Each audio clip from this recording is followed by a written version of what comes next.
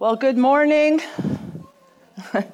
My name is Leslie Goodell, for those of you who do not know me. I am the Director of Youth Ministries here at this church. I've been a member for over 35 years, and I've been involved in youth ministry for 30 years. Yeah, I was just a baby when I started.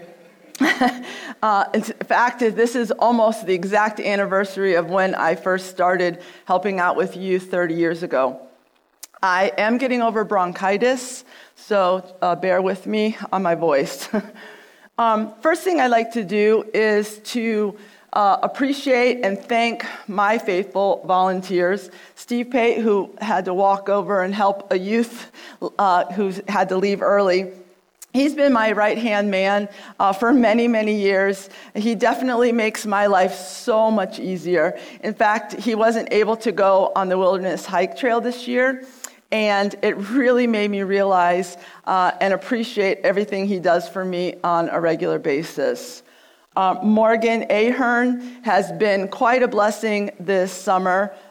She is my niece. People asked me that earlier because she looks a little bit like me. She is a senior at Florida Atlantic University, graduating in December with a bachelor's degree in health sciences, and then she's going on to nursing school. Really proud of her. Dylan Goodell has been a great help and a support this week and on Sunday evenings, and Katie Goodell helps out when she can. Lisa Sebastian, bless her heart, even after enduring VBS last week, like a lot of us did, she also has been a great help during Youth Week and helps out on Sunday nights as well. So just give them a round of applause, please.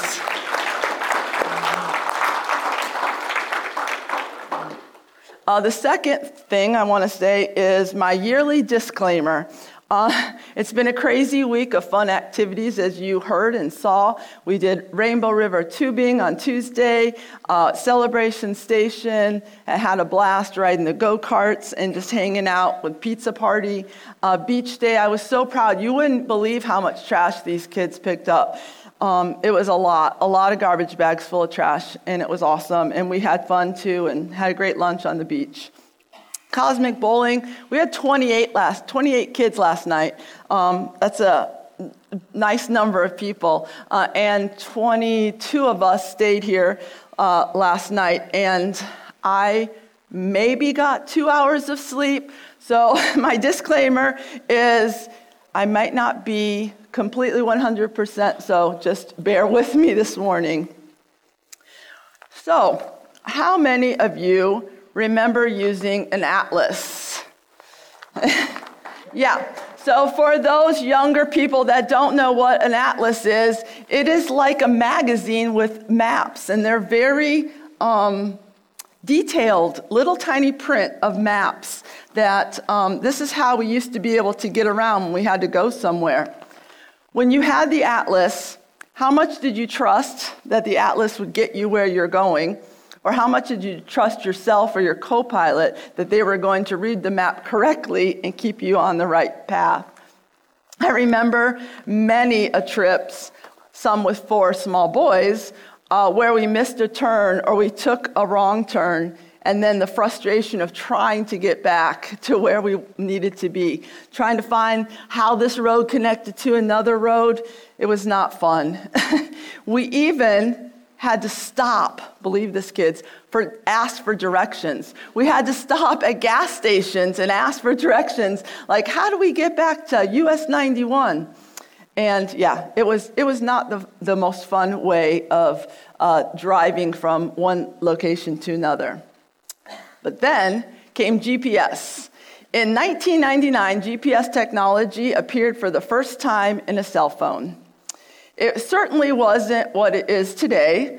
And I remember one time when Michael and I were driving, and it wanted us to drive into a lake. Of course, we didn't do it. We were smart enough not to follow it into the lake, but I had read a story about this woman that was faithfully following her GPS. It was nighttime, full force, drove her car down a boat ramp into a lake. Thank goodness her and her passenger got up okay. But those were not quite the times to really trust your GPS, but they've come a long way. And who remembers the little saying, "You are not on a digitized road. You are not on a digitized road." You were certainly on a road, but the satellite just wasn't up to date. I was so excited when I got my first car in 2016 that was equipped with GPS. I thought I was fancy. These days, we really can trust our GPS. And now, the satellites are mostly up to date. We get real-time traffic reports and construction updates. Now, when we say to our phone, "Hey Siri," sorry if I made anybody's phone go off, "How do I get to the airport?" we trust that the directions given by the GPS will get us to where we're going by the best route possible. We can't see the airport, and there may be road construction, rough roads, or an accident along the way, but we trust the technology to route us around those obstacles. We've really learned to trust technology. Well, most of us. Why don't we always trust Jesus like that, with blind faith? When Jesus says, "Hey, you, follow me," will you trust that he will lead you down the right path? Your life may have some roadblocks, rough patches, but if we trust Jesus and follow the path with blind faith, our lives will reflect his glory, and in the end, we will reach an awesome destination. Our scripture today was from Proverbs 3, and Richie read verses 5 and 6. We're going to look at Proverbs 3, 1 through 6. "My son, do not forget my teaching, but keep my commands in your heart. For they will prolong your life many years and bring you peace and prosperity. Let love and faithfulness never leave you. Bind them around your neck. Write them on the tablet of your heart. Then you will win favor and a good name in the sight of God and man. Trust in the Lord with all your heart and lean not on your own understanding. In all your ways submit to him, and he will make your path straight." This year at Wilderness Trail, our theme was trust. I'm talking a lot about trust right now. In fact, one of their taglines that they've always had on trail is "Trust the process." And there is a lot to trust on the journey through the wilderness. We have to trust our leader that they're going to get us to the campsite in the evening. We have to trust each other that they're going to help us put up our tent and gather firewood. Wilderness Trail has several core values, and one of them is trust. And I'm going to read that now. "We believe that when we trust in a strength that is not our own, and we cannot always feel, we are living into our true lives. We believe this trust cannot be attained through thought, but through action with Jesus. We believe that we have to continually push ourselves to the edge of our comfort zone to truly trust. Our faith begins in the places where we are being pushed to the end of our rope." Every year on trail, we do devotions, which are written by members of our congregation. This is what they're different shapes every year. This year it was a boot.